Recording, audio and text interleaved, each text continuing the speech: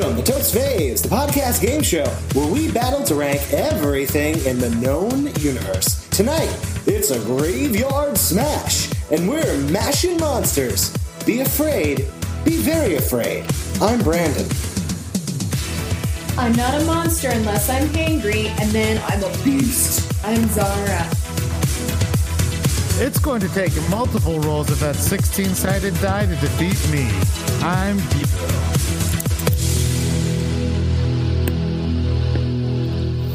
Welcome back to this new season of Totes Faves. Let's just call it a new season, because it's been a couple months. We had a little summer vacation. Yeah, the siesta. Too long. Too long. I might challenge the word vacation to, like, cluster jam. Okay, call it a cluster jam. Is that fun or no? I don't know. We were all working very hard. We're all working too much and away every weekend for 2 months. Yeah. So let's dive right into it, and we can catch up as we go. Welcome, contestants. Define monsters. So there are many ways of looking at this, like monsters in pop cultures, movie monsters. I put one human monster in there, like a human behavior thing that I find monstrous. What about you guys? Well, I used Merriam-Webster Dictionary's quote of a monster, which says either an animal or plant of an abnormal form or structure, or one who deviates from normal or acceptable behavior or character. So I, too, have a human monster on my list. So I think a monster is... it's weird, because as I was doing this, I think that I kept thinking of sympathy. Because everything I came with, there are times where you end up feeling bad for the monster. Oh, that's my favorite kind of monster. I think it's almost the thing with a monster is that they don't know what they're doing, right? They're not in control. Except my human monster is not like a monster that. And a villain, right? Where like a villain seems to have more agency over their actions, where a monster is just sort of like raw emotion, right? Right. They're not planning. They're not trying to be a monster usually. Yeah. But a monster's not. Yeah, doesn't know it's a monster. Doesn't think it's a monster. It's just existing. So right? Can I have you on the record quoting that you don't think Hitler was a monster? I think a villain. I don't think Hitler. I don't think Hitler thought he was doing bad. Yeah, I know. I just want more quotes he is a monster. On the record of you saying not absolutely negative things about Hitler. I was. He's a complicated this is just guy. Another long-term side project I'm working on. One day he's capturing all the audio sound bites. He's going to string them together. Did you hear back in 2017? So we have a definition: Hitler and under. Hitler and under, and maybe less planning, more raw emotional, raw emotion. Yes. Yeah. All right. Let's do it. So let's do it. Let's see if I can get this all timed out right. Battle begin. Round 1. Mothra versus Wendy Pepper.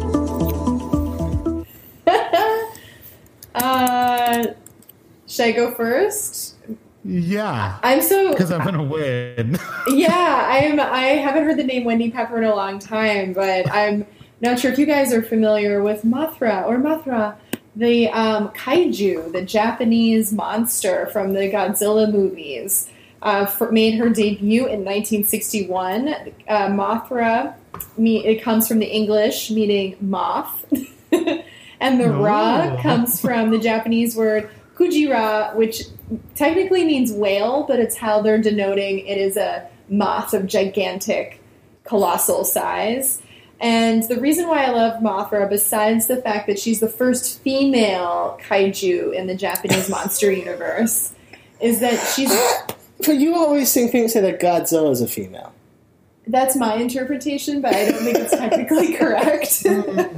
Zara's in that group of people that says, like, when they're referring to God, she goes, what does she think?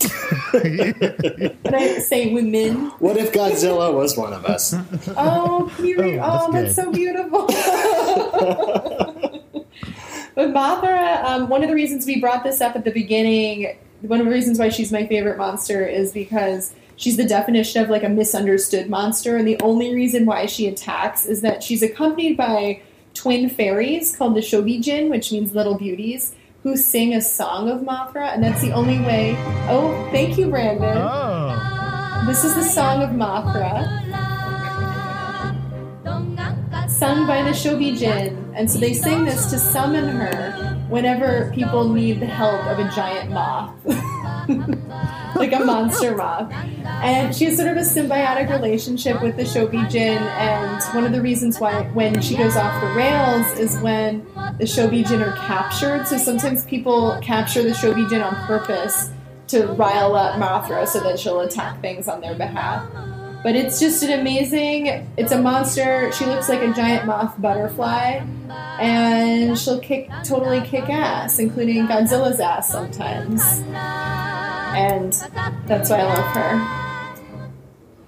Well, it looks like we sort of have a battle of the mom monsters. Make strong females. I picked Wendy Pepper, who was on season 1 of Project Runway. She's one of the 3 finalists, which is crazy because she was a terrible, terrible designer.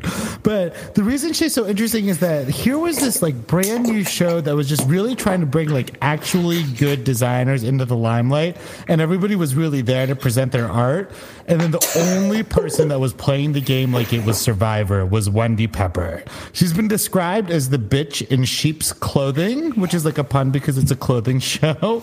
And where everybody else was trying to like do them, she had this like entire strategy to first like pose as she's like, hey guys, I'm just a mom from the Midwest. And then she just started like stabbing people in the back left and right like a monster.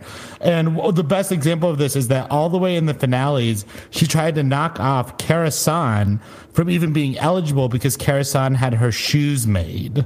And she was like, ooh, that's cheating. But it's like, shut up, Wendy Pepper. She was just, this is going to be a bold statement, but I think she was the first monster to ever appear on Bravo. I'm going through the history as a Bravo When expert. Bravo played operas, there probably were. And there were no monsters on Queer Eye for the Straight Guy. Faust. So like the Rat King when they played Nutcracker at some point. Okay, second to the Rat King. can I ask, do they sell sheep's clothing at Mood Fabrics?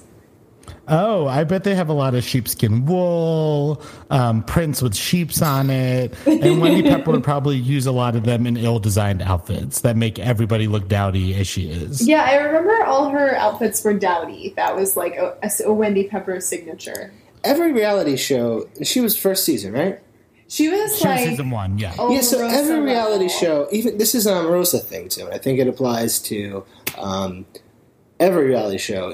There's always someone that figures out how to play the game first, and a lot of times they get pinned as the villain because they're the ones that actually figured out how to play the game, while the others were still like doughy-eyed and figuring like. And now that it's a little bit more rare because everyone knows how to play. Everyone knows reality shows. You got to get in there. You got to play the game. But early on, people didn't realize that, and those early seasons of all of them are really interesting to watch. But just to challenge this, she was on Project Runway All-Stars that probably came on after like 6 seasons as a reboot. And even on that, I forget the guy's name who eventually won it, but he was just saying like, I had watched her season and I was not prepared for how big of an awful human she was going to be. And that was like 6 episodes, like 6 seasons in. Oh, Paul Ryan? No, not Paul Ryan. Paul Ryan. He's a monster. He's another monster. Actually, we should have had him on the list. Now, I'm interested to hear about Mothra because, if anything, she sounds less like a monster, more like a good mom, Zara. So can you distinguish those two things from each other? I can't. And it's similar to like when like danger is about to happen to a baby and moms will rage out and like lift up cars and stuff like that. That's Mothra. So in a way, it's almost like a Hulk moment of transformation that'll turn just this moth monster into a monster. But she is, another interesting fact about her is she acts as sort of like a metaphor where Godzilla was a metaphor about radioactivity and the misuse of the atomic bomb.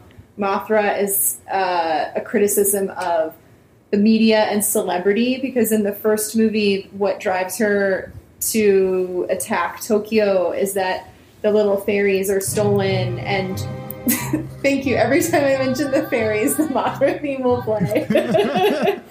But the fairies are stolen by this sort of like media executive capitalist guy who wants to exploit the fairies as sort of a sideshow, like media celebrity thing.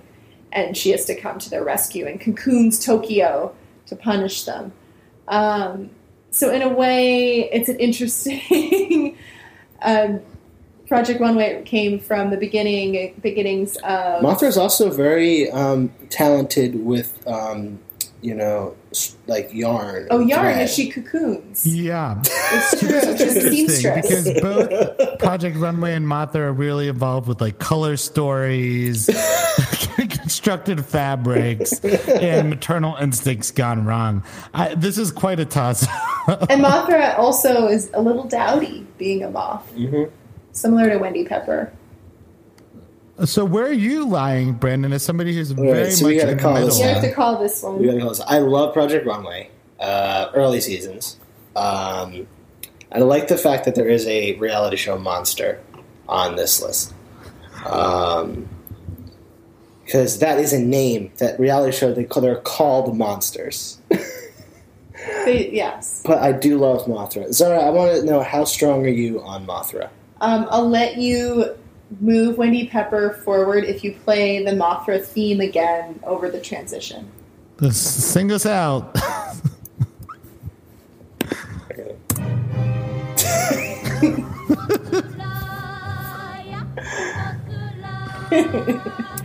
You should all find this on YouTube. It's great.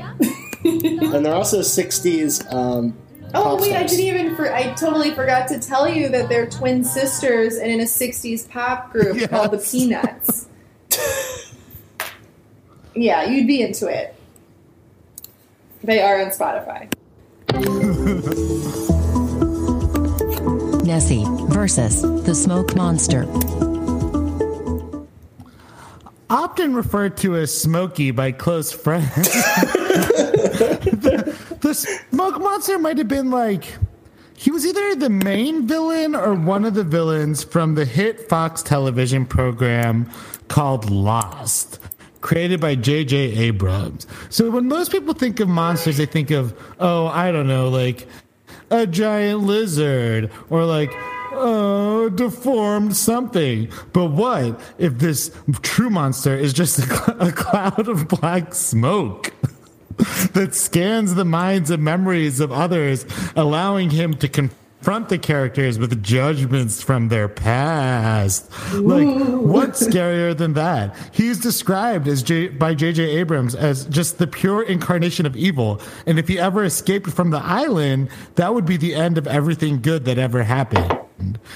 And I would love to go on and on to discuss the Smoke Monster more, but I feel like even if the off chance, if there's just one human that hasn't watched Lost yet and wants to watch Lost, like I'm going to spoiler alert myself and not continue to say more about the Smoke Monster, except its ethereal nature and that he's a psychological thriller. So I'm just going to say he's like a guy. It's very complex. Who cares? It's too far off. I can tell you about something great. The Loch Ness Monster, Nessie, is an aquatic dinosaur-like monster found in the waters of Loch Ness in the Highlands of Scotland. Now, I love cryptozoology, so I thought about Bigfoot on this list, thought about Yetis, but to me there's just something in the Loch Ness Monster which makes me love it. And also, it has the name Monster in her name. And if you want to see a long Wikipedia article, probably longer than most science and history Wikipedia articles, look at the Loch Ness Monster Wikipedia article. Some highlights is like the first report of a water beast in the loch, which is a lake in Scottish, go back to the 6th century, and there were a spattering of sightings throughout history, and it sparked the public eye in 1933 when a couple claimed to see a creature go in front of their car at nighttime, which was followed soon by the photograph, which you've all seen in any time they talk about cryptozoology and mythical monsters. That's the picture they use. It's the Loch Ness Monster. It could be a plesiosaur. It could be just a bunch of hokum. But it's this magic thing that there's this big lake, and God, there might be something in it that just keeps it going forever. And when you go to Scotland, it is amazing. If you go to the Inverness Airport, it is full of little Loch Ness Monster stuffed animals, which I just find so endearing and lovely. That's the Loch Ness Monster. Question: I didn't realize that the Loch Ness Monster could get out of the water to cross the road. Yeah, there's been several sightings throughout history of it out of the water. And do we know about the gender? Are we sure it's a woman? I have to say she. She's referred because she's a monster. Yes, Yeah. yes. I'm with her. I'm with her, the monster. No, I've heard her always I'm with referred her to as the a she monster, as well. Nessie. This is tough because Nessie is like a very archetypical monster, right? Like, that's a really interesting, like, genre of monster. That word you used that was quite long? Cryptozoology. Cryptonozoology. Cryptozoology. Yeah. That's a good exemplar, but I just was confused. Was she part of a primetime Emmy-nominated series? She was on Unsolved Mysteries, which I'm sure was nominated for an Emmy at some point. Maybe a daytime. While Zara discusses. This is hard because I know for Brandon, Lost is a touchy subject because for him, the finale being horrible sort of cast a darkness on the series as a whole. Whereas for me, I loved the series and I could just sort of take the finale with a grain of salt and not let it sully my enjoyment of the first 3 seasons. I think that is a common, necessary approach to science fiction often. Yes. You can't be consistent all the time.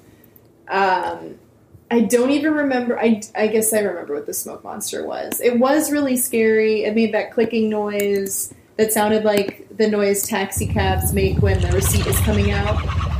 Oh, nice job. Oh, yeah, there's the tiki noise. Okay, I'm getting a little scared. I don't like it at all. Play Mothra again. That was too scary. Oh, thank you. No, I feel better. Thank God. We have to summon Mothra to get rid of that smoke monster. Smoke monster, she just flaps her wings and he blows away. Yes. Actually, she'd be a perfect adversary for the smoke monster. I don't know. I like how archetypal the Loch Ness Monster is. It's my favorite of these sort of mythical beasts. I'm not a huge Bigfoot person, but I love Nessie, and I visited Loch Ness with my family. It's just, I think it's like that, a lot of these, it's like at this point in the world of cell phones and everything, it's like there's the hope of these being real is becoming a lot more strained, but there's just something about that giant lake.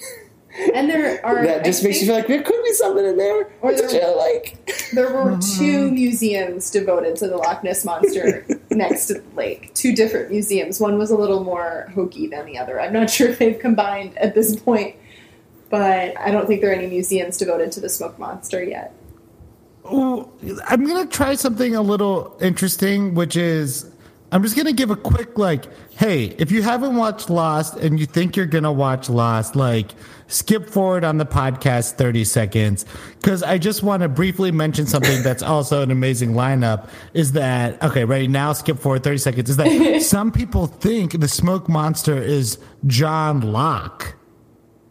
Ness monster, But wasn't... You get it? When the man in wasn't it's the man in black. Is the man in black. It is confirmed to be the man in black. I know, but he comes in the form of John Locke in the last episode. Yeah, but he's like a shapeshifter. Yeah, but just so the whole time, guys, this is Deepo. If you want to sell everyone on this thing, don't bring up the end of Lost. No, I'm just saying it's interesting that we're dealing with two Locks here, and who's Oh, has I the see, key. I see. John Locke or Loch Ness? Yeah. Oh Who shoot, has we the have key? to make a decision. I mean, it's hard because my heart is more in Loch Ness Monster only because my grandmother lived next to there, and we used to go there all the time. And it was like wonderful. But just imagine when we post the pictures of the top 5 winners, and one of them is the stupid smoke monster. Like, it's so dumb. The smoke monster suffered from the problem that the more you knew about it, the stupider it got. It's true. I actually am on board with the Loch Ness Monster over the smoke monster. Get on board with Nessie. Yeah, I'm on board with it. I'm with her. Yay!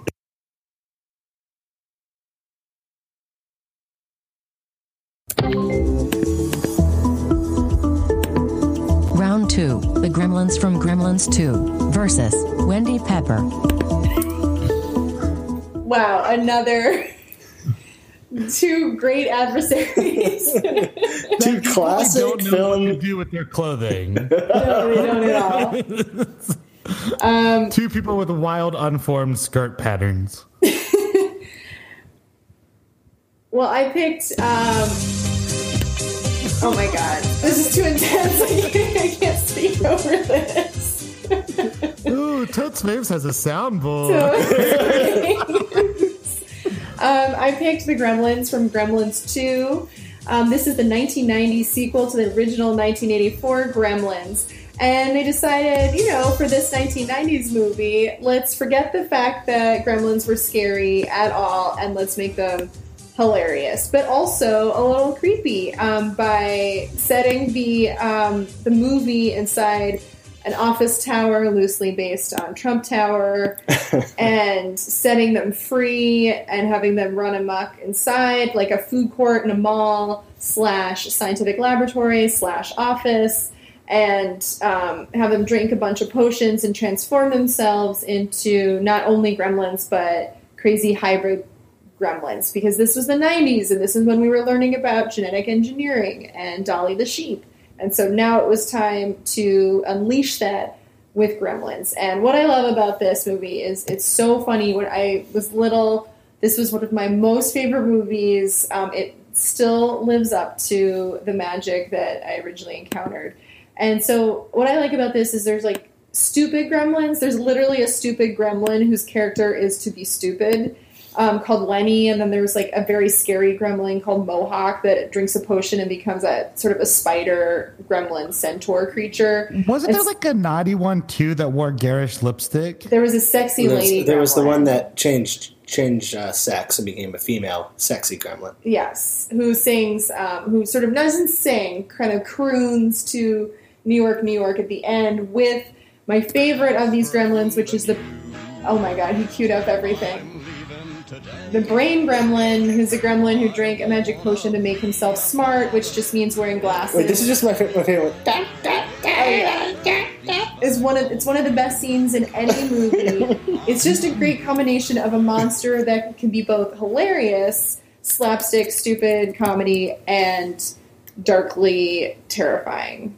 When you have like a spider gremlin or the lightning gremlin or this crazy bat gremlin that eventually becomes a gargoyle at the end of the movie. Spoiler alert. But it's an amazing movie. Everyone should watch it if you haven't watched it. It holds up, I promise. Go see it. I was thinking about the Gremlins, and I just I couldn't decide if they were a monster or not. What? I just didn't know. I just Well, didn't definitely. know. I didn't know what they were. They're monsters. They're monsters, little monsters. Are like the Fraggles then monsters too? No, the Fraggles aren't monsters, but the big guys that live outside, they're monsters. Wait, is that Yeah. fair? The Doozers aren't monsters? Not the Doozers. Doozers aren't monsters. Wow. Oh god, I didn't mean to set off. The a trash- Fraggles You trigger. did. The trash heap. sorry. She's a You monster. brought this up. We had a completely Muppet Jim Henson free No, episode. we didn't. Foreshadow. No, I guess they're monsters. Just something about them felt off to me. But it might be that they're so disgusting I didn't want to even think about them. They're extra disgusting in this movie. There's like close-ups of when they transform and make more gremlins with when the water hits them and like bubbles up. It's so gross. Yeah, they're really gross. But maybe that's a good thing for a monster battle. They just cause chaos. They're chaos-making monsters. But now you get the whole variety pack of them.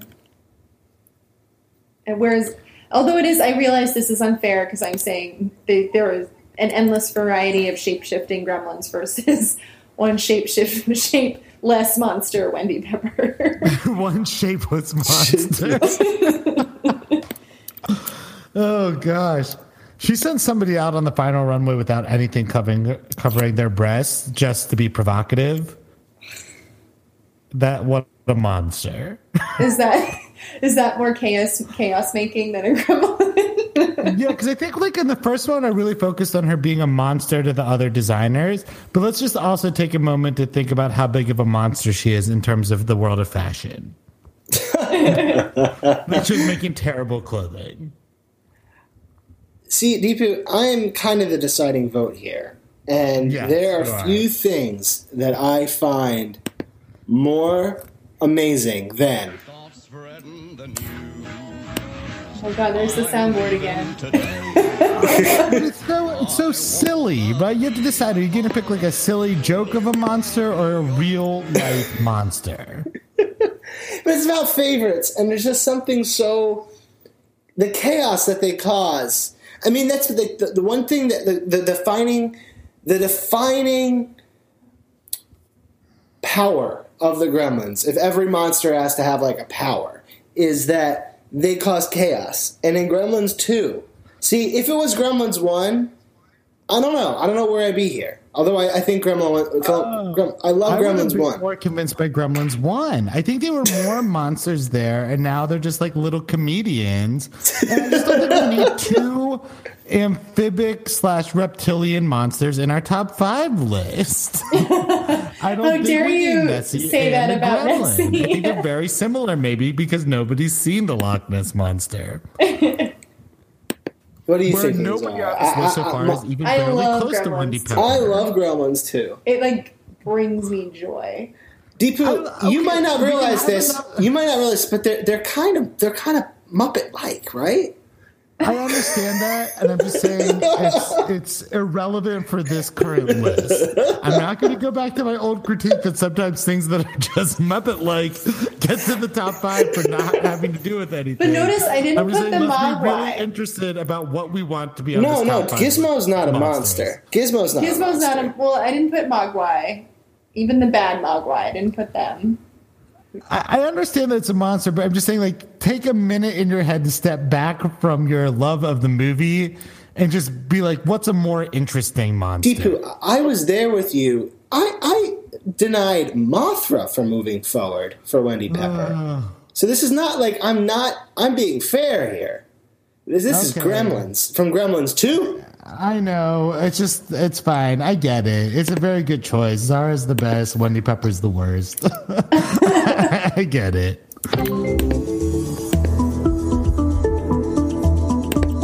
Grover versus Bruce the Shark from Jaws.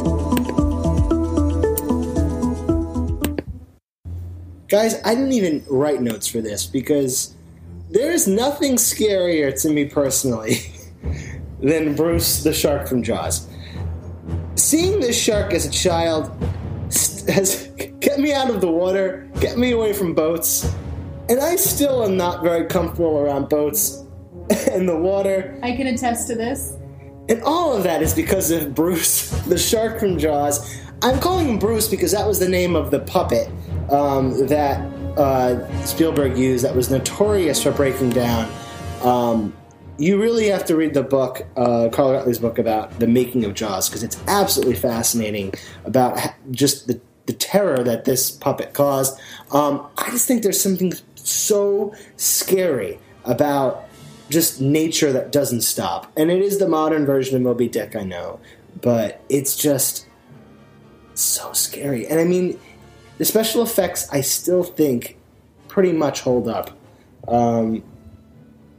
it's just, I don't even want to think about it. It's just, it upsets me so much. It's one of the best movies of all time. That's Bruce the Johnson Brothers. I picked a different type of monster.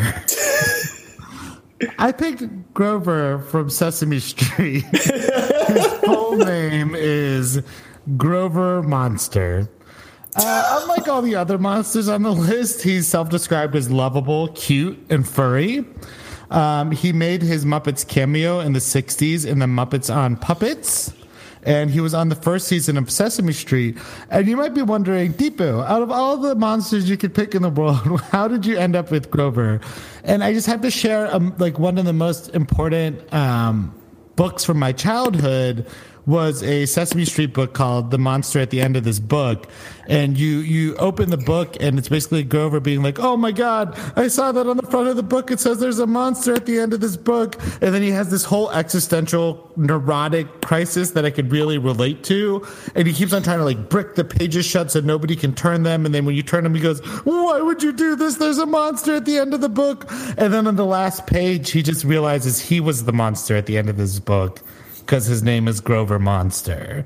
And it was such a warm memory that I think, and the argument that I was negging earlier, when I was just thinking of my favorite monster is he's my favorite Muppet, he's my favorite Sesame Street character, and he has the surname Monster. Deepu, that was one of my favorite books as well. I strongly identified, this is no surprise, to all worried Muppets. That's of my genre of Muppets of creations, the worried ones are always my favorites. And I loved Grover, loved Super Grover. He was so perfect. I always identified with him because he would get scared about things. And there was another amazing book. Did he go to was it Bert who went to look at the moon rock? There was another golden book about, it was Sesame Street goes to the museum or something, but the monster at the end of the book is so, so good and touching and heartwarming. I'm sorry.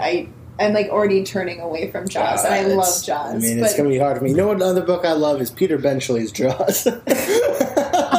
That book, I think, people should read that because it is very sexy. And I read it when I was in 6th grade thinking, this will be very sexy? Sexy. It's extremely sexy. Extreme, vivid sex scenes in it. Something that did not make it into the film version. Yeah. And I took it out of the library at school in 6th grade thinking, I love Jaws, this will be so cool, and being woo. It's a good book. It's a very good book. It is a different bad girl. It was the parallels with Moby Dick are much stronger. It's a very different. Although Peter Benchley consulted on the movie itself, the changes Spielberg made were the right choices. Well, actually, what Carl Gottlieb and Spielberg made were the right choices to make a good story. Because the book is they go in and out a ton of times to get the shark. They go in and out for there's no suspense. a month. It's there's no suspense. Yeah. It's just really good atmosphere and lots of sex. But I'm sorry, Bruce the Shark from Jaws. You will continue to scare me until the day I die. You're not as scared as Grover gets. Grover's probably terrified of Bruce the Shark from Jaws. No, he's only terrified of meta-analyses on his existence. So we are saying goodbye to Bruce. All right. I love Grover.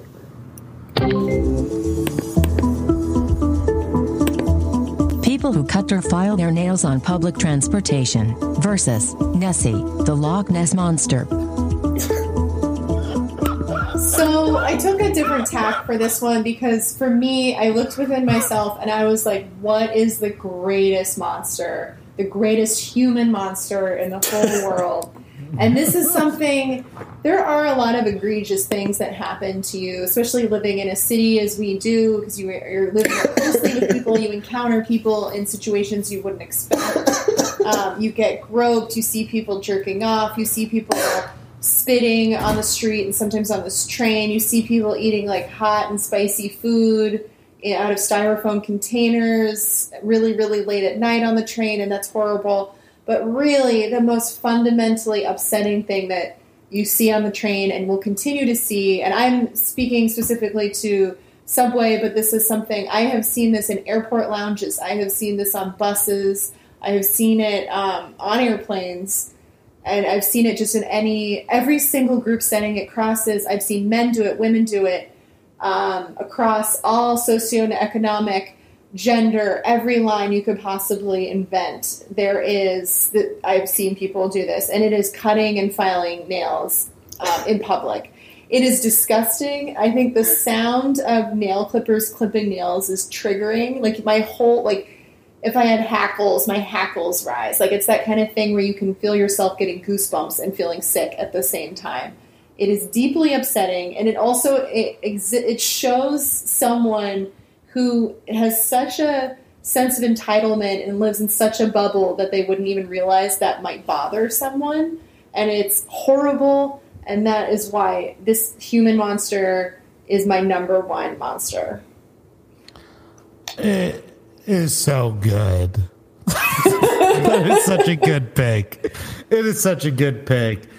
Brendan, you can try, but like, what a monster. Like a monster I never thought of. Like, they are trash. Like, Nessie would look at this and just grimace and slink back into the lake. Like, it's just the most horrible, spine-chilling human behavior. Worse this is a universal truth. I mean, if there's anything you need to say about Nessie before this podcast is done, go ahead and speak your piece. I think that she covers a underrepresented sect of monsters that in this list, but I know when I've been beat. Like with Jaws, I don't know if I can fight for Nessie over this monster that we've all lived through, whether you live in New York or the suburbs or anywhere. You will eventually see someone cut or file their nails in public. Yeah, without any sort of receptacle is onto the ground. And it was such a problem in New York City that they had to make signs for the subway. Remember those signs? Yes. That said, "Do not cut your nails on the subway." The only thing I saw that got me is worse than that was once I was on the subway coming up to visit you, Zara, and somebody was peeling shrimp with their teeth and spitting out the shells. Like the skin shells. And I was like, I can't. Ugh. Unless they're an otter, that's not okay. But if it's an otter, it's like it's adorable. So yeah, I guess I know when I've been beat. Sorry, Jaws. Nessie. No, Nessie. My two aquatic animals did not make it this time. Well. All right, guys. So this is, since we're throwing in this new season, we're going to throw in a new kind of pick. Because sometimes our numbers just don't work out with the amount of people we have or that kind of thing. So we're throwing in what are we going to call this? A wild card. We went onto the internet, found a big list of monsters that were on the TVTropes.com Monster Mash page. So I'm going to hit randomize, and the first one that comes up, I'm not going to say what it is. It's going to go right in, and then it will come up, and it will surprise everyone else. The Mummy versus Gozer, the Destructor, aka the Stay Puft Marshmallow Man. Okay, so we all know which choice is Brandon's. So I'll just speak quickly about Gozer, the Destructor, aka the Stay Puft Marshmallow Man. Stay Puft Stay Puft is the manifestation of the ancient Sumerian god Gozer, who was created when the food mascot just popped into the Ghostbuster race dance's head from his childhood memories of camping as a kid. He tried to think of the most harmless thing in the world, and Stay Puft just popped in there. And I just think it's one of the best, most creative jokes ever made. And it makes for a great sequence. As a kid, of the 80s. I was obsessed with Stay Puft Marshmallow Man. I still have my toy Stay Puft Marshmallow Man. It's one of the few toys that I've really kept on into my adulthood, kicking around. And I just think it's amazing. The initial script of Ghostbusters called for a whole bunch of big monsters, and they came up with this idea of the Stay Puft Marshmallow Man as one of those monsters. And as they kept refining the script, they decided that there's just nothing better than a giant food mascot terrorizing New York City. I think he is one of the greatest ideas ever made. And now our random pick was The Mummy. Are we talking about the movie by Brendan Fraser or just... I think The Mummy had an archetype. Petrified corpse that's come to life. This would have been the mummy would be at a Monster Mash. So I would say it's like the archetype of the mummy. Mm-hmm. Like wrapped in toilet paper and bandages, probably from Egypt. And as a wild card, this isn't a bad wild card. There's some curse. This isn't a bad wild card. This would be, I feel like if we had a guess, this would be something that they would have said. Right? Yeah, I think as someone who's gone as a mummy for a Halloween, I really like mummies. I like the ancient Egyptian mythology surrounding mummies in pop culture and how there's usually a tomb is opened that shouldn't have been opened. A curse is come upon the person who destroyed the necklace or the grave. It's a good, haunting trope. And I think a mummy was actually one of the first set of featured monsters on Buffy's season 1. In season 1 of Buffy the Vampire Slayer, after vampires, they went for some pretty easy monster tropes. Yeah. And a mummy was definitely one of them. And that was a lady mummy. Yeah, that's my critique of the Mummy, is that it's kind of it is, of all of the Monster Mash monsters, I feel like it's kind of I don't know. Also with the new Tom Cruise movie, I read a lot of weird little hot takes about how racist the Mummy is as a monster. What race is it racist? Because it's against Egyptian people. But not ancient. Because it's the idea that because the mummy is just a way that you bury. I don't know. I disagree with these because a zombie is the North American idea. I feel like it's a zombie. It's the same as a zombie. And actually, in those earlier mummy movies, its behavior is the same as a zombie. It's a slow moving. It's that trope of here comes the living dead, slowly shuffling towards you and strangling. Yeah, kind of like a big marshmallow man shuffled down Central Park West. Do you think it's a modern commentary on the hijab? And that's why people think it's racist? Yeah, a modern commentary invented 200 years ago. Or 150 years ago.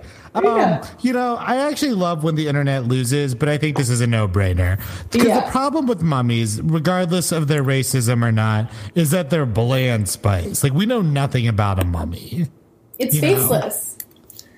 Yeah. It's literally faceless. Goals or motivations. Sometimes it doesn't have a face. Well, its motivations are usually pretty simple, you wrecked my grave, therefore I kill you. Or you stole my amulet, therefore I kill you until I get my amulet back. Yeah, well, usually so that's part of the part of the whole racism part about it is that the idea of mummies being scary came out of the curse of the mummy, which was when all of the white people were destroying and taking over being crypts. Racist, but I don't think that. But then, but the idea of Egyptian stuff being spooky and scary, having a curse, was off of these. I'm just. This is I feel like this is internet looking for something that's there a little bit. And it's funny because the internet gave us this mummy pick. Yes. And then the internet takes it away. Oh my god. And then we have such a hypocrite. It's such a hypocrite. And now we have beautiful Stay Puft Marshmallow Man. And that is one of my favorite scenes of any movie. The whole scene from when they're on the roof with when that crazy portal opens and Stay Puft Marshmallow Man. Right, so it sounds like we're in agreement. Monster gargoyle dogs. It's the best. Yeah, I love it, but I'm just wondering, has the Stay Puft Marshmallow Man been one of your earlier picks? No. In a previous Totes Faves? Nope. Nope. I went back and looked it up. Slimer. Slimer was a pick in Ghosts. Okay. We definitely talked about him. We've talked about it. Yeah. I feel like Ghostbusters is almost equal to Muppets in how often it's brought think up. Ghostbusters was a pick of yours, maybe. No, Slimer. Slimer was a pick. Guys, I love him so much. No, he's great. All right, so let's kick this mummy to the curb and move on. Penultimate round, the Gremlins from Gremlins 2 versus Grover. I'm just gonna relinquish mine. Woo! I love And Grover. that's He's a really- sweetheart. Grover. Over the Gremlins? I mean, this is Nostalgia's back. Nostalgia's back. I mean, Grover. Are you playing? I will share. I'll impart you with some fun Gremlins 2 fun facts I found, which was that the original version of the film was longer, but Steven Spielberg said that there were too many Gremlins, and so several scenes were cut as a result. So there were more Gremlins? There were more scenes of just Of Gremlins. themed Gremlins. There were. I don't think there were. That's more the themed. beauty of this movie is how it is a movie. It is the perfect movie of things going. A movie that went off the rails but in a beautiful way. Yeah. Where it just became, let's just make this movie about the Gremlins. The humans are an afterthought. And I'm going to add something for Sheila's corner that if you haven't seen the Key and Peele sketch about Gremlins 2, you must look it up on YouTube and watch it right now because it's playing off the idea of what was the writer's room like for Gremlins 2, and it's perfect. That's wonderful. So it's not like Zardis threw out all of her facts because she is just going with Grover. So I mean, it's hard. It's let's move on. People who cut or file their nails on public transportation versus Gozer, the Destructor, aka the Stay Puffed Marshmallow Man.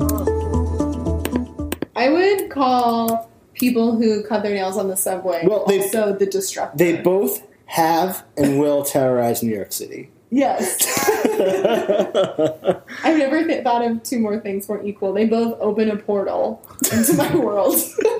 Into the darkest depths of the The world. darkest. I see a pyramid and some clouds. So this is pretty tough for me because it's very disgusting to clip your nails, but it's also this it's so many people versus one very specific right. monster. And I like You know? you know how we were talking earlier about how some monsters are trying to destroy and some monsters don't realize they're destroying. Yeah, if we go back to that original definition, then and both were Stay Puft Marshmallow monsters. Monster. But Gozer is the destroyer, literally, and is just trying to destroy the world. The Destructor. Destructor, sorry, not the destroyer. And people on the subway cutting their nails are destructive, but they're not. I don't think they're intending to destroy the world. They're just destroying my world and everyone else's world. Everyone's day. It's like a passive-aggressive destruction. They're just destroying everyone's day. And guys, I just want to say we've been going about this all wrong. This Mr. Stay Puft isn't so bad. He's a sailor. He's in New York. We get this guy laid. We won't have any troubles. So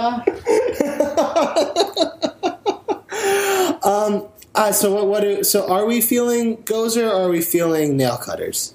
Ooh. I feel like I have to go more literal than conceptual on this one, and that moves me to go towards Gozer. Yeah. I see it. And I kind of like, is this for number one? No, this is the penultimate round. But I'm just not sure those monsters deserve a spot on the You're top right. 2 monsters You're Hall right. of Fame. That's we good shouldn't logic. award them with anything with highest marks. You're right.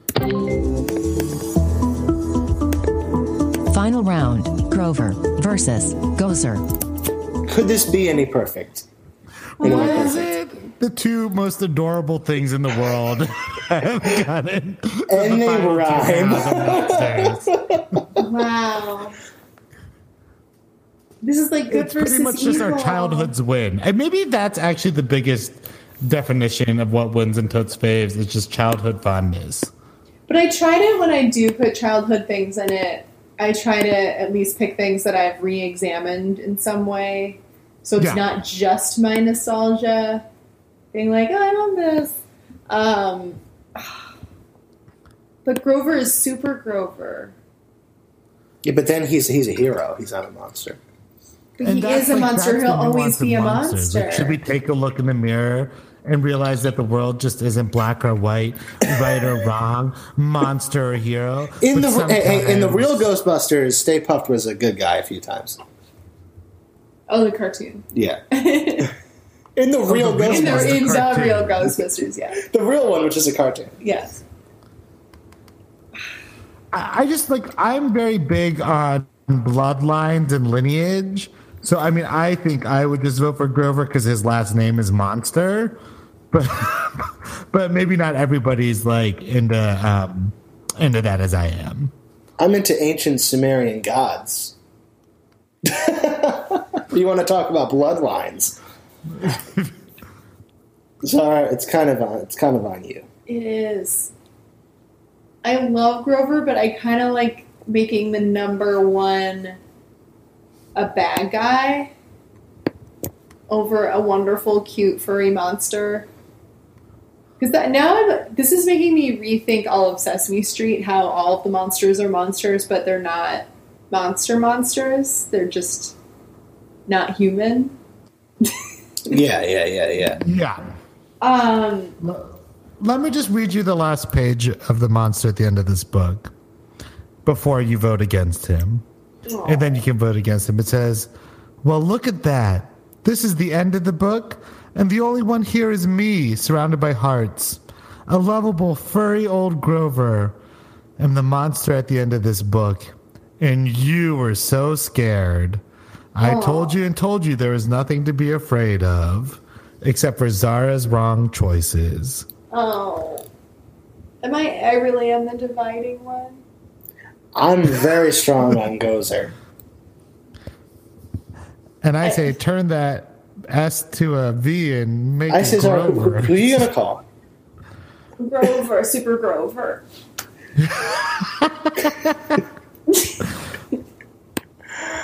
All right, I guess that decides it. Is that who you pick, Zara? Yeah. He's the best.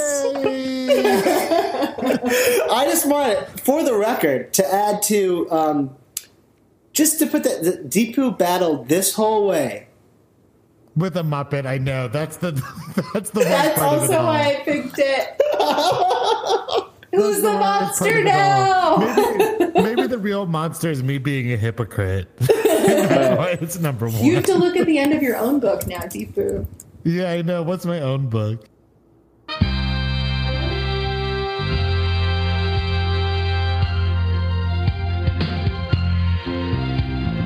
The Totes Faves monsters are number 5, the Loch Ness Monster.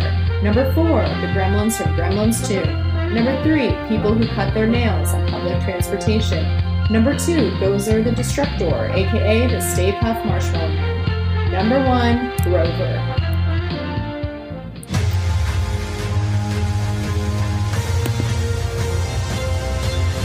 Fave of the week. Every week at the end of the show, we like to tell you our favorite thing of the week. So this week, it's literally my favorite thing of the week / past day is a game called Universal Paperclips. I found it as clickbait on Facebook. I'm just going to read the description of it from the internet because I don't do a good job describing it, as I've failed to do so to 4 people today. It's a free clicker game where you play as an AI tasked with optimizing production efficiency. That sounds really boring, but honest to God, I spent 3 hours of my workday today ignoring the long laundry list of things I had to do to play this game, Universal Paperclips. It's like really simply designed and so much fun and like additively addictive. But be prepared to like, not only have 3 hours to play on day 1, but like give yourself another like 3 to 4 hours to play on day 2. And you're really liking this? Because I've seen this I've been seeing this get buzz. I've heard of it. I'm into it. And I usually don't like things that get buzz. Is it a clicker game where like you buy like the cookie clicker game where the you buy things to click and stuff like that? I've never played anything on the internet like this. I only play Tetris on the internet, so I might not be the best like surveyor of clicker. I didn't know clicker was a genre. I thought it was something you use to change the channels on your television. Thanks, Grandpa. Thanks, Grandpa. But I really like it. It's very fun and like clever and inventive and like really well paced. And any faves of the week that you want to just like get out of your system while we were in our hiatus? Oh, I wanted to make a fave of the week out of Maya Rudolph's performance as her multiple characters on Big Mouth. It's great comedy. It's beautiful, and you couldn't get a better cast of comedians on one animated series. So my pick of the week is also animation related. And it was something that I was ignoring for a while. Brandon kept telling me to watch it, and I was ignoring him because it was on Adult Swim, and I assumed this wouldn't be for me. And it's a show, Rick and Morty, and it's so good. It's so funny. Brandon showed me, I guess, like 2 good introductory episodes. I think up to 3. Me three, but the Inception one was so good. Yeah. I don't. There's one episode about that Lawnmower Dog. Oh, that's the same one? Oh, yeah, it is the same one. It's the same one. So actually, this is a really cool thing about the show. There's 3 similar. I mean, like in a normal sitcom, there's usually 3 unique plot lines, but this really feels like 3 separate stories are happening that aren't interacting at all, but yet are like they have repercussions on each other. So in a way, it's like watching. It's hard to tell what bit is in what episode because the plot lines are so unrelated, disparate, and then they all come together at the end in an amazing way. And the one episode you showed me was Lawnmower Dog, and that's a great introductory episode, and it's making fun of Inception, and they keep incepting deeper and deeper into other villains and like people's minds, and it's so stupid and so smart at the same time. So Zara, I have really, despite all of my friends' suggestions, been avoiding Rick and Morty also. Yes. So I'm going to commit to it this week, and on the next episode, Deepu, I avoided the show like the plague, and I had so many people recommend it to me because of who I am and because of things I like. But this is kind of a thing that I just saw another article about this, is that it is an extremely intelligent show, extremely funny show, but the fandom sort of ruins it. The internet kind of ruins the show. Just watch the show in your own vacuum and don't get into... Don't try to discuss it in a podcast or something. Well, that's fine. I mean, it's discussing amongst friends or on a podcast. I mean, it's like the fandom itself ruins it. It's like teen boy obnoxious. It's the thing where they released a Rick and Morty sauce at McDonald's, and they ran out, or they didn't plan on having. They destroyed McDonald's for normal people. Children started rioting at McDonald's and then trolling McDonald's to get their stupid sauce, and it's like that kind of stuff where you're like a destructive fandom. And I think even the creators of the show aren't into that, obviously, but it's like. No, Dan Harmon's not going to care about anything but just making TV and sitting on the couch. Harmon? Yeah. Yeah, but don't think about that. The team is not. It's a lot of other guys. He's one of the people. Oh well, but no, I thought these are all the things that went in my head and stopped me from watching. Yeah, me too. In a way, it's just that Deepu to try to sell it to you is that it is the ideas on it are so high concept. It is out of control. Yeah, I'm gonna do it as my dedication to this podcast. I will lean in, and we'll keep watching Big Mouth. I'll lean in. We only watched the first Big Mouth, but we'll keep watching. Yeah, no, I liked Big Mouth too, but it was actually I started watching Big Mouth right when I started watching Rick and Morty, and it's Rick and Morty swallowed up everything else that I was thinking. That's because you didn't get to the Maya Rudolph episodes. I will say with Rick and Morty, it starts off strong and just gets better and better, and you're gonna love it. My pick is this YouTube that I've been taking in that just introduced to Zara called so good. Called Defunct Land, And it is kind of a YouTube a genre of YouTube that I don't necessarily get into a lot, which is kind of like the slideshow YouTubes where it's just like a picture and a guy talking over the photos. Kind of feels like a PowerPoint. But what this guy does is he talks about theme park rides that have closed for some reason, and he goes through the whole history and then why they closed. And he's got a weird sense of humor, and he's just very good at telling these stories that are sometimes pretty complex. And also, I think, selling it short a little bit, because they are slideshows, but it's almost like a short documentary, a 10-minute, 15-minute documentary going through the whole history of the ride. I'm saying I like it a lot. Yeah. I usually don't like these kind of YouTubes. But I think he does it better than the average, like, slideshow. Yeah, it's very well written, and I said he's got a great sense of humor, and the topics are all very interesting. Some great ones to check out. EO. The Captain EO one is great. Jaws the ride at Universal Studios. We just watched. Is it like a sad Ken Burns? Yes, a little bit about rides that have closed. No, exactly. A ride. And it is always like, it is interesting too, because a lot of them are about Disney under Michael Eisner, because so many things, these grand plans arose under Michael Eisner that were completely abandoned. And he does other theme parks too. It's not just Disney, so it's not just for Action Disney Park, freaks. the famous Action Park in New Jersey. Just like weird, and so it's like almost like a pop culture overview of a moment in time, and like, why was this a thing? Yeah, he does a lot of context, which is good. Yeah, like why did they decide that this was worth millions upon millions of dollars? And some of the one, oh my god, the submarines in Disney World. Oh yeah, the 20,000 Leagues Under the Sea. Like, he does a whole thing about that. That doesn't exist anymore. Millions upon millions upon millions of dollars. Each submarine was like $1 million. And it was during the Cold War, when it was impressive of America to show that it had submarines at Disney. Yeah. So Defunct Land, it's called, and if you just search that on YouTube, you'll find it. I think you'll really like it too. I have a lot to do. Yeah. So, Deepu, where can people find you as you're watching all of these things? You can find me on Twitter at BPMurdy, or every Thursday at Steel City Improv Theater for House Teams Night. And then I think by the time this episode goes up, I am launching my website for my new lab that'll be starting in January at Temple. So you can look up the Adaptive Memory Lab at Temple and check out what my research is up to. For me, you can find... Zara, what about you? Like, where can I find you? I didn't even need the segue. I'm at ZaraFS on Twitter. I am a producer for Watch It Happens Live, and you can watch that Sunday through Thursday nights live at 11 on Bravo. And more importantly, I've launched a new project called Half Moon Guides, which is basically like, in the past, everywhere I go, I keep track of everywhere I eat and go to and stay and stuff that I do.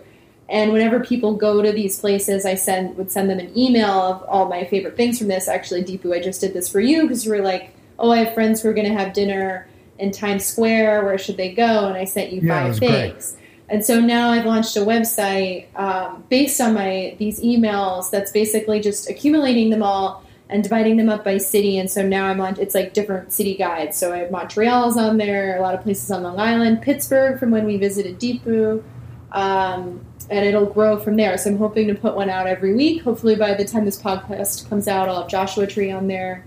It's just a fun way to like share delicious things.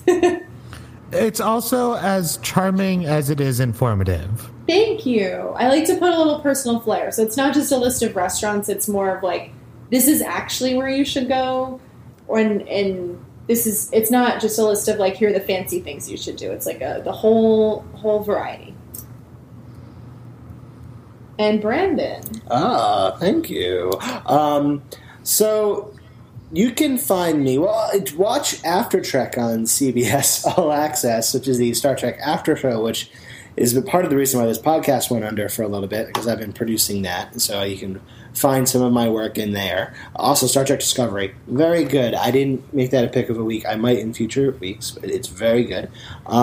You can find me personally on Twitter and Instagram at BB Werner, and my comedy history project, Laughing Historically, on YouTube and Instagram at Laughing Historically. And I've been working on a food history show on the website Medium called Eating Historically, and we've got 4 episodes of that up. You can check it out. Hopefully more.